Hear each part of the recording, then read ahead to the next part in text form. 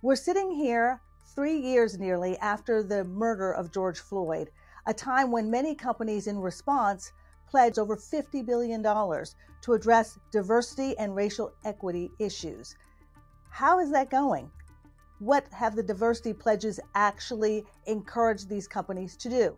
Shelley joins us now to talk a little bit about that.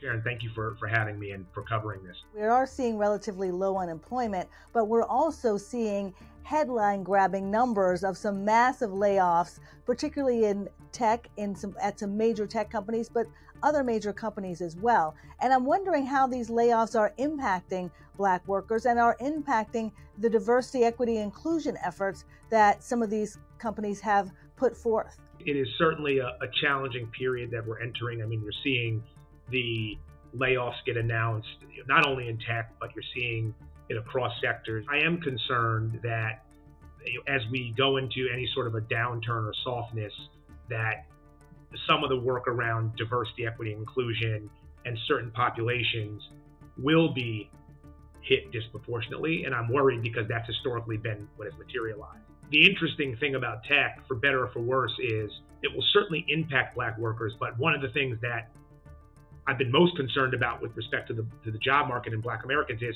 we have been underrepresented in tech historically, which is not a good thing, but it may mean that in tech, maybe Black Americans won't be hit disproportionately, TBD, but I think the underrepresentation there is the more important theme. And how do we ensure that in this down cycle that we are still thinking about ways to increase representation as we think about emerging from this thing on the other side. On this great attrition comment, I think there's a couple of themes that I'd pick up. One is the frontline worker piece of it. We know that Black Americans disproportionately occupy frontline jobs. Many of these folks were the essential workers in the pandemic who, frankly, were out doing the hard work so that many of us could have the basic goods that we needed to get through the pandemic. But we also know that historically, there's been challenges with wages, with predictability of scheduling, and with benefits. And so you've seen very high attrition rates in many of these frontline jobs, particularly in retail.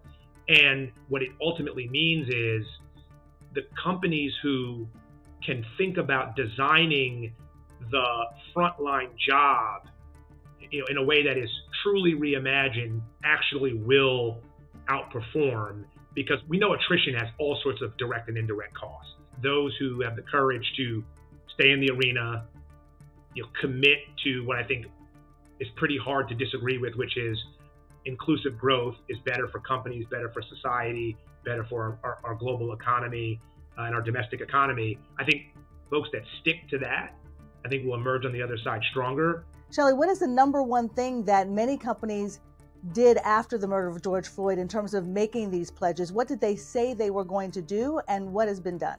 There's really two sides of the pledges that link to what happened with the murder of George Floyd and Breonna Taylor and many others. The first is companies made, in many cases, pretty ambitious pledges with respect to diversity in their own institutions. So they looked at the population across different levels, from entry level all the way through to the senior executives, and made commitments to, frankly, do better, particularly later in the funnel. So that's one piece of it.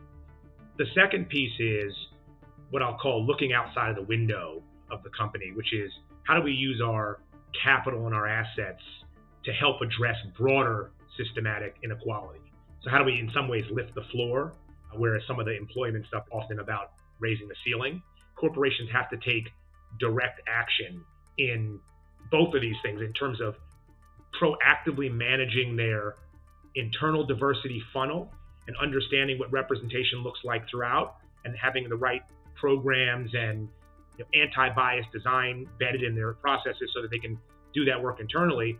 And then, again, looking out of the four walls of their company, they also need to be thinking about what are the direct investments that we can make in the communities that we work in and that we serve to help advance equity directly. And so we have seen the amount of dollars committed to racial equity continue to increase since 2020. We did a accounting of it in December of 2020, and it found that around 66 billion had been publicly announced in terms of investment in this cause. And then if you kind of fast forward to 6 months ago, the number was closer to around 340 billion. So you've continued to see the ramp up of commitments. And I think a couple of things that I would note with respect to that. The first is, what are people committing to? And they're committing to things like using money to support affordable housing.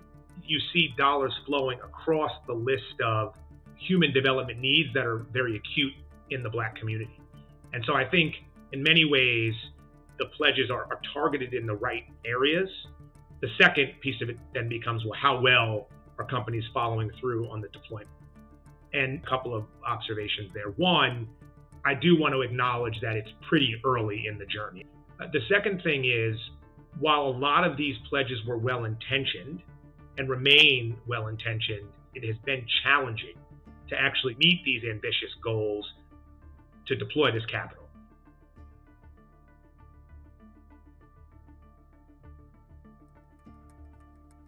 Fostering more dynamic and competitive small and medium business ecosystems is a win-win for all parties.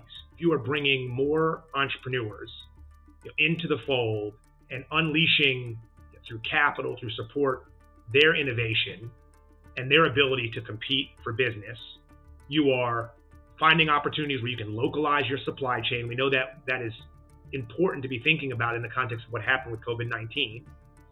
We also know that to the extent that you are fostering diverse suppliers, that's going to disproportionately benefit diverse workers, because we know that there's some relationship there in terms of diverse businesses and what their workforce looks like. It tends to be more representative of the population. And that's the biggest lever that corporations have to directly impact society other than wages. Being thoughtful about how we encourage entrepreneurship in all parts of this country is a way to build stronger and more resilient supply chains, foster wealth creation in a broader set of pockets in the economy, and support diverse workers who tend to be either or underemployed at higher rates. We really appreciate you joining us today, Shelley Stewart from McKinsey. Thank you, Sharon. Thank you for having me.